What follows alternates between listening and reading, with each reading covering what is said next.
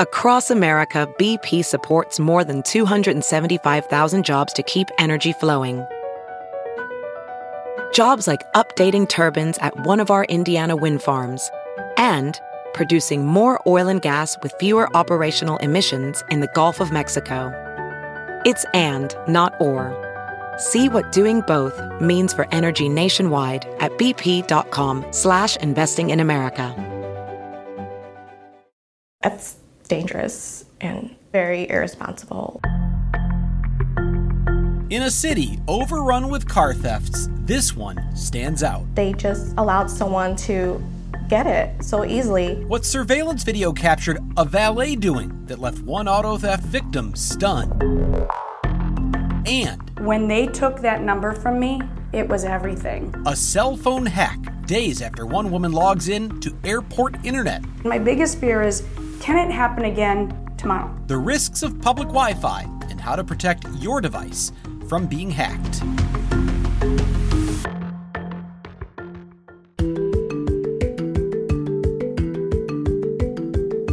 From the Fox 6 studios, this is Open Record. I'm Brian Polson, and I'm joined by Contact 6's Jenna Sachs. Hi, Jenna. Hello, Brian. We are recording this episode on Wednesday, June 15th, for release on Thursday, June 16th. Jenna, we've talked a lot about auto thefts on this podcast. It's been a real big problem in Milwaukee, especially involving Kias and Hyundais, cars stolen right off the street.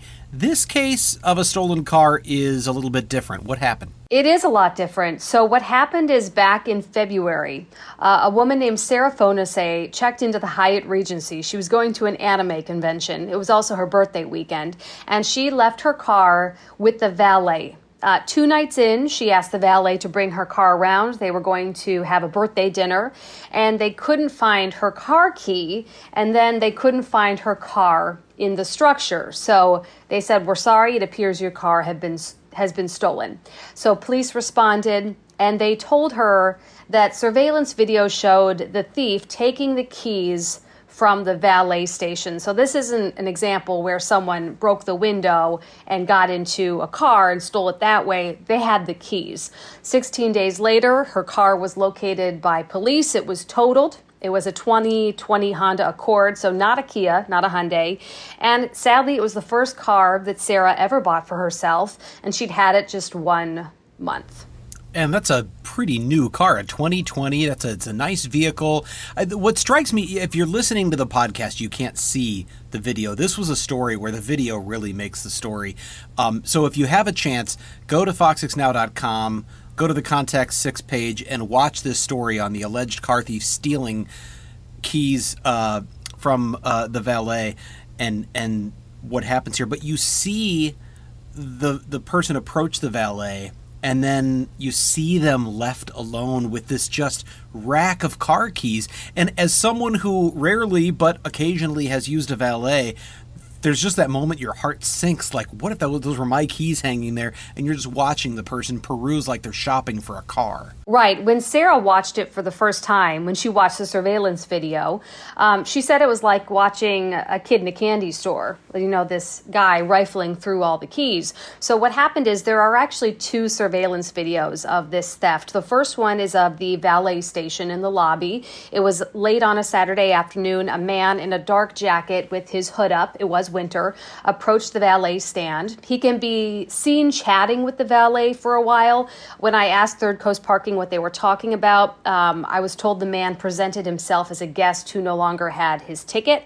And then you see the valet bend down, open the key cabinet, and then he allows the man to sift through the keys himself for about 3 minutes. Now, most of the time, the valet is standing over this man's shoulder, but at one point, the valet takes a call or calls someone. He's on his phone, and he steps away from the key cabinet for 18 seconds. His back is to the man going through the key cabinet, and he even steps outside the door, and you can see the man on camera pocketing sets of keys. So Sarah was understandably frustrated when she saw that video. She said she couldn't believe how easily this person was able to get her keys from the valet stand, and that this person was allowed to go through that cabinet on their own and alone at one point. And then there is a second video. It's of Isaac's parking structure. This is where Third Coast rents spaces for its valet. It's a longer video, but it appears to show a man driving the Honda up to a boom-style gate. And the man steps out, he starts to raise the boom, and then it looks like he gets spooked and he rushes toward a car that's waiting nearby. The car starts to drive away, and it appears a security guard approaches the vehicle. The man steps out, they speak for a while, and then the man gets back into the Honda and he backs it up out of the frame. We don't see it for a while. The waiting vehicle leaves, it comes back, and then when the waiting car returns, a man exits and lifts the boom, which activates and rises.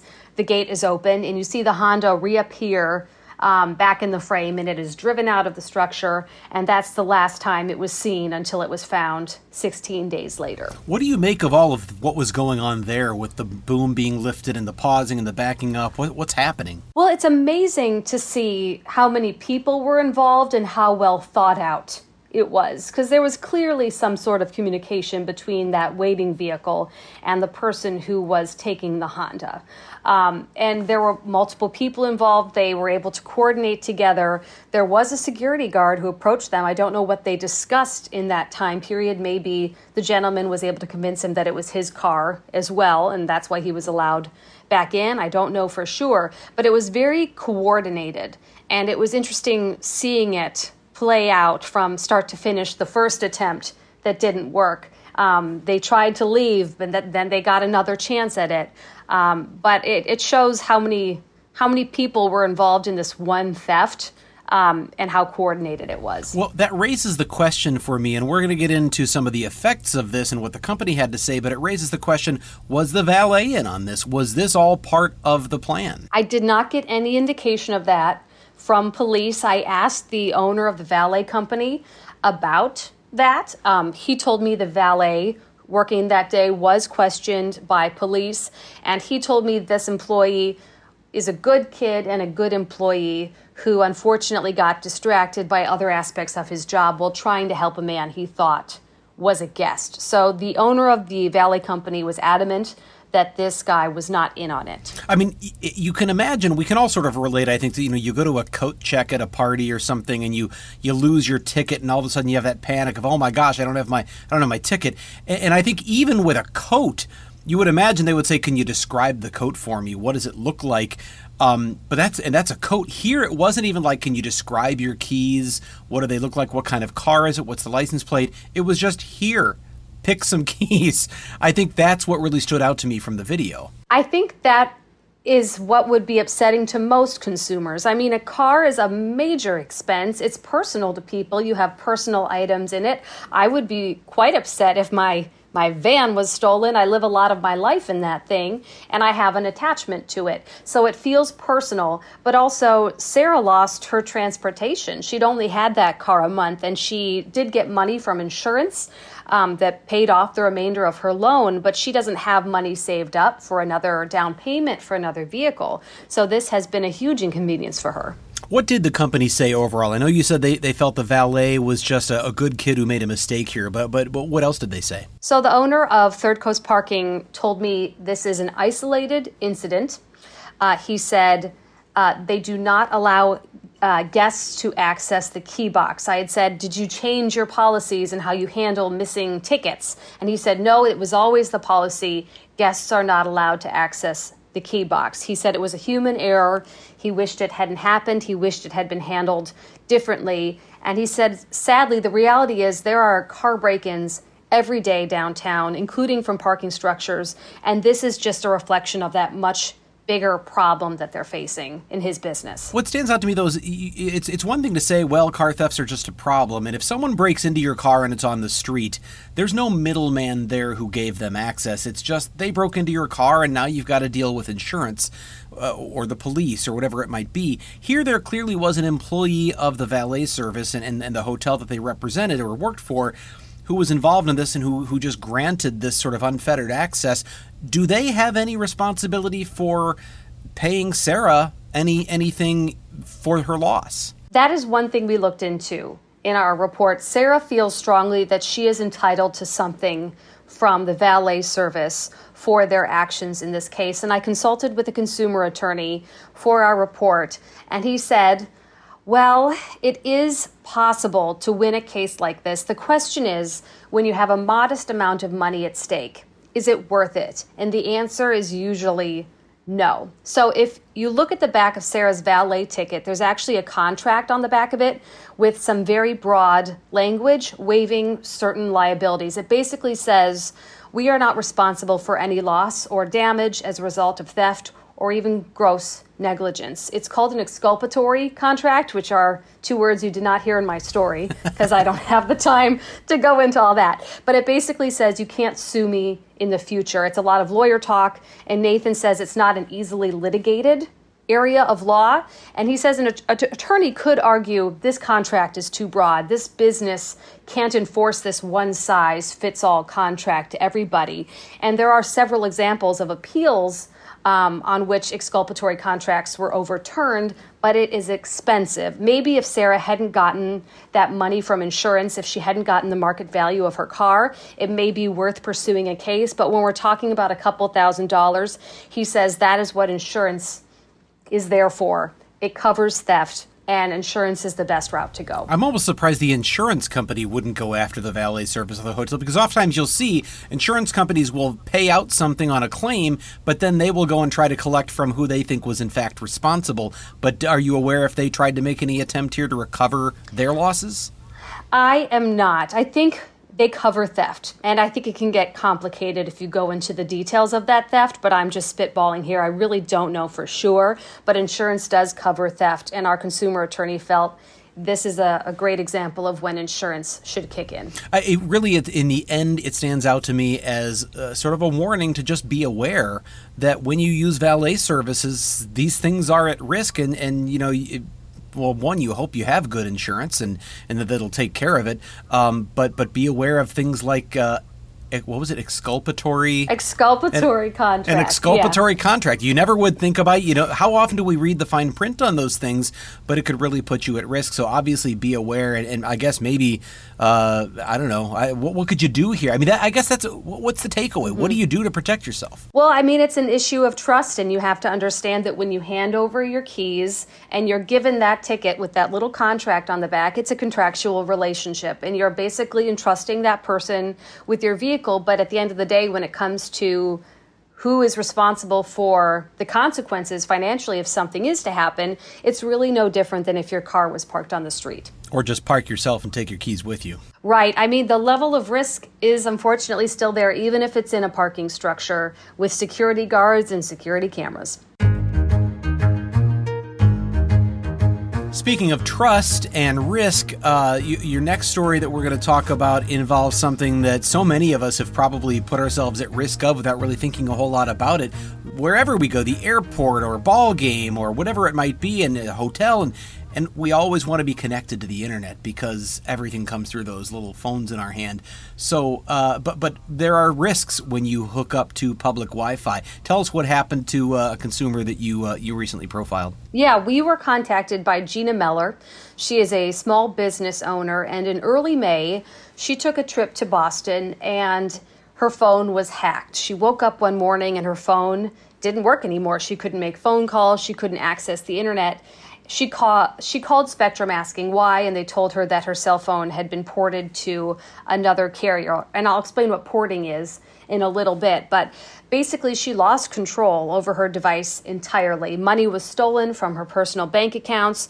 Credit cards were opened in her name. Payments to her business were actually rerouted into a scammer's account. She lost a significant amount of money personally and for her business. And it was an incredibly stressful process and complicated process trying to get her life back and trying to reclaim this device and all of the password protections that were on it. She said this device was really her lifeline. She kept kept everything on there. And when she lost control of it, lost control of her passwords, it upended her life. And that's not really an exaggeration.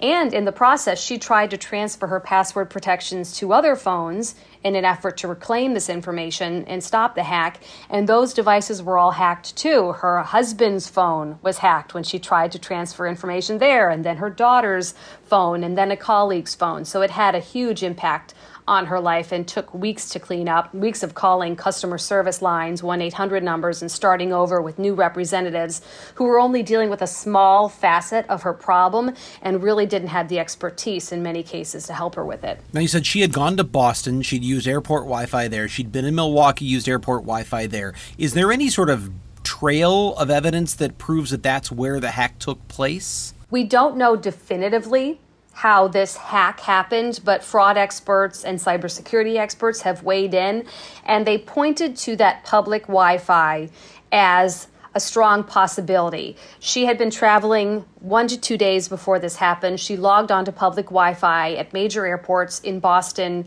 and in Milwaukee, and Gina has since learned that some of the most risky Wi-Fi networks are at places like airports, train stations, and cruise ships, where the hacker can just cast a wide net around a huge number of people and pick and choose and steal information.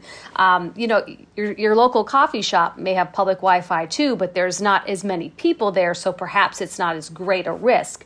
But she learned later that those are risky, and we talked to cybersecurity experts and hacking experts in our story who confirmed that is a risk you take, and there are measures you can take to protect yourself. There was a term in your story as you referred to the UWM.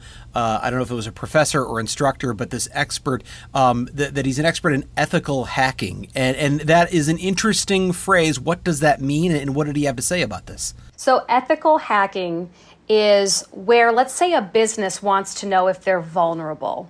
They might hire someone to hack into them to find out what their vulnerabilities are so they can patch them up. So ethical hacking is hacking basically with permission, with the goal of making those vulnerabilities go away.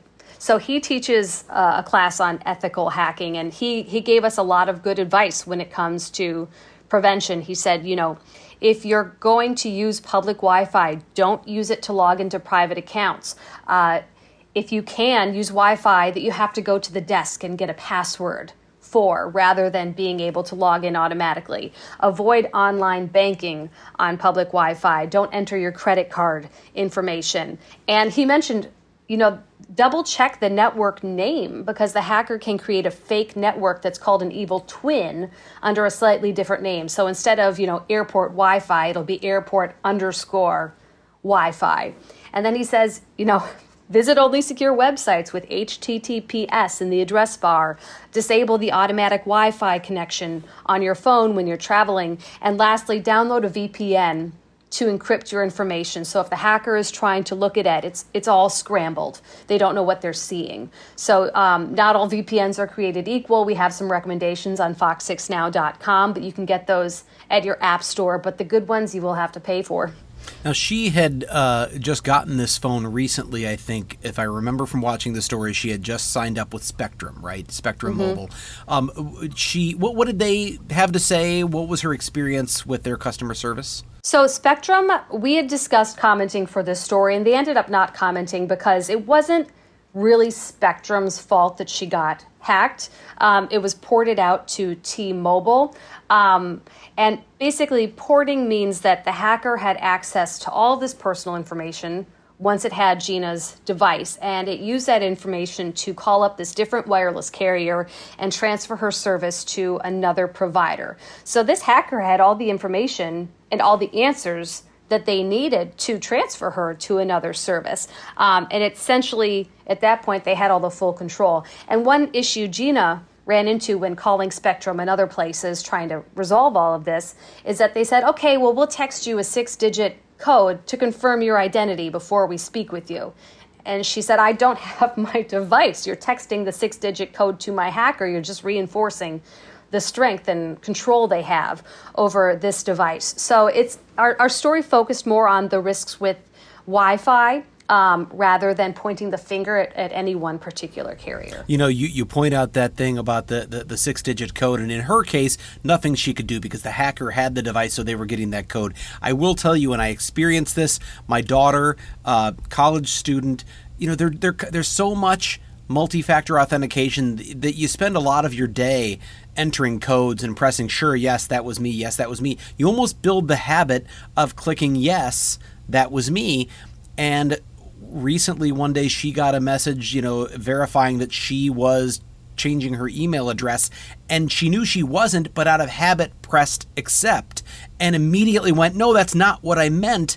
At that moment, she had given away her Instagram account. It has since been used for months by a hijacker. She's really struggled. That's a whole separate story for her to try to get back that Instagram account. My point being, though, any request for those confirmation codes, be awfully careful because you can really make it hard on yourself. Yeah, I like that word you use. It reinforces their control over you. It really is hard to recover from that. And when you use one device and you rely so much on one device, a lot of us are guilty of this.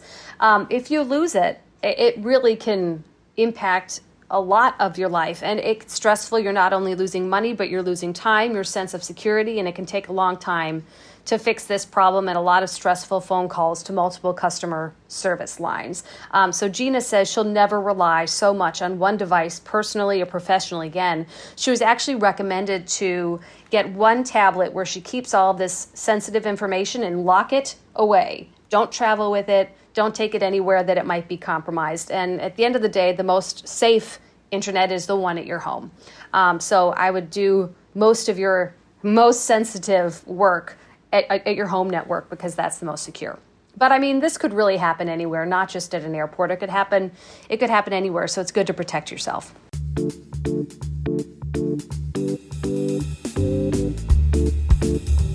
It is time for us to go off the record.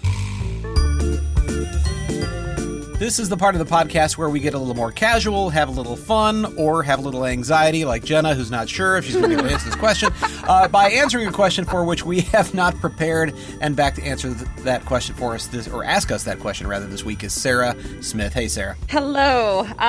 Let me just tell you that today is another banner day for Off the Record. We actually got an email. I feel like I need to reach into my mailbag, like Blue's Clues. Mail time. Mail time. Mail time. Mail time. The mail's here. Come on. Bye, guys. Let me just tell you that Mo from Minneapolis, Minnesota, that's right, west of us, listens to the podcast every week. Literally says, I really enjoy. I start with, I really enjoy. Thank you, Mo. And podcast. Just a reminder, podcasts have no boundaries. Anyway. That's right. That's right. Download them wherever you get your fine podcasts. Anyway, listens to it every week. I enjoy even more the Off the Record segment and Sarah Smith. No, it doesn't say that. And I would really like to suggest a topic for that segment. So Mo asks, what is so Wisconsin to you? So what do you see? What do you hear? What do you're walking around, whatever, and you're like, oh, that's so Wisconsin. I think one of the most Wisconsin things that I see is, especially in the fall, you go to church on a Sunday and everybody's in their Packer jersey. And it's not even on you, it's not like, oh, that's cool that you wore your Packers jersey. That's just, that's church attire. That's your church wear. Yeah, it's a church wear. I mean, that like, is. Oh, this is my nice one. This is my Sunday Packer jersey, and then I got my weeknight Packer jersey. So no, it's Packer jersey in church. But I was telling you, over the weekend, I took my daughter on a motorcycle ride to Holy Hill area, and it's just beautiful out there. And the sun was setting, and it was gorgeous. And we stopped at Freeze Lake Pub, Build Us Freeze Lake Pub and Grill, and I love the fries there. It's not a commercial for them, but I just love their sour cream and chive fries. And we were sitting there, and it was funny because there were people they've got the mugs hanging all over the walls, and I think regulars get to use the mugs or whatever. And it was just, there was a conversation going on between people in ratty t-shirts and who were just having a good old conversation about, Brewers have lost 2 in a row, and I don't know what's going on, but that's we've been crushed 2 days in a row and enjoying a cold one. And I thought that moment right there is the most Wisconsin thing, and I love it. everything about it was Wisconsin. It's funny you mentioned apparel because I've been making fun of my husband for years because whenever we travel, he wears Wisconsin apparel. Like he has to wear a Wisconsin hat or a shirt or something. And I made fun of him, but he's like, it's like advertising where I'm from, wherever I go, because people will approach me and say, oh, I'm from Wisconsin. But honestly, other people do it too. And he's always pointing out when we travel, like, see, that guy did it too. So like Wisconsinites, when they travel, they have to like advertise where they're from when they travel somewhere. So I noticed that. I used to make fun of him, and a lot of people apparently do it. You guys know I'm from Missouri, and the thing is, I'll wear Cardinals or Blues things places, and occasionally people recognize it, like, oh, hey, go Cardinals. But you don't get the same thing as when you wear something that says Wisconsin and travel. The response you get while wearing Wisconsin gear. Anywhere you go, hey, Badgers, Packers, whatever. It's just, it's amazing to me how universal Wisconsinism is. Yeah, I that just reminds me too. I have two others that I thought of. But last year we went on a road trip out to like South Dakota and the Badlands and Mount Rushmore, and it was during a time where the Bucs were still in the playoffs. They were in their playoff run, and every time we saw so much Bucs gear, and it was so cool because every time you'd pass someone, you'd go Bucs and 6, or go Bucs, and it was just it's like everyone's just so proud of it, and so I love seeing it because I do it too, where I'm like, go Badgers or go Packers. And of course it's like, go Badgers, go Packers. Badgers. Oh no. And even just saying it now, it sounded so, oh no. Which does lead me to my next one, where they ask a question and they end it with, or no. Like, that's very Wisconsin, I feel like. Are you going to go to the store or no? You like Culver's cheese curds or no? Or no. You could just end it with, do you like Culver's cheese curds? ? But the or no kind of gives you the out. Like, you don't have to like it, or no. This makes me think of something, and it may be just how much Wisconsinites just love all things Wisconsin, because I think of Charlie Berens, who's obviously a very talented comedian, and he does the Wisconsin thing so well, and you'd think after a while that's a one-trick pony that's got to run out, but somehow we just eat it up, and he's coming to perform. I think he might be coming to State Fair this year. I don't know. I think he's coming, and all I can think is, yes, we're a bunch of people who do those things who want to go watch a guy who shows us what we do. Do those things. It's not like he's going to Dallas, Texas. No, but there's such a commonality where everything he does. There was a video I was watching, and I'm not kidding. I didn't even have the sound up, and it set the scene with like some text, and it was like it's some degrees out or whatever. And I'm not kidding. I could read his lips. He walks outside and goes, it's not the heat, it's the humidity. And that's such a Wisconsin thing, right? I just feel like it's Charlie Berens going, hey, I don't need ornaments for the tree. I got fishing lures. And we're going, yeah, I got fishing lures on the tree. And we just think that's hilarious. That to me is about as Wisconsin as it gets. What about shorts in winter? Isn't that like a thing where, there's a photographer, a photojournalist for another station who wears shorts all year long. Do you know who I'm talking about, Brian? I don't know here. I actually worked with one in Des Moines, Iowa, who was known for that, who always wore shorts in the middle of winter. Yeah. No matter how cold. I mean, 20 below. He was in blizzards wearing shorts, which I thought was crazy. That's nutty. Well, even our editor, Dave, he wears shorts a lot of the year. Now, maybe it's because it's like a hot box in that edit bay, but, I mean, he does wear shorts a lot. Lots of gams. Well, I got to say, Mo, yes. This was a home run. Yes, super home run. I could probably talk about this for probably another 20 minutes, but Dave already gets mad that I extend this podcast very much longer. So thank you for writing. Thank you for your kind words. And tell your friends to submit questions for Off the Record. So when I say this part right here, pay attention, because Mo got his stuff right here on the podcast. If you have a topic you would like us to discuss on Open Record, an issue you think we should investigate for Fox 6 News, something you want in the Off the Record segment, send us an email to fox6investigators@fox.com. Again, that is fox6investigators@fox.com. Jenna, thanks again for joining us this week. Oh, anytime. As always, thank you to the people who make this podcast possible. Producer Pete, Dave Machuda, of course, Sarah Smith. Please subscribe to Open Record if you haven't already. You can find it wherever you get your podcasts. With that, I'm Brian Polson. We'll be back again next week.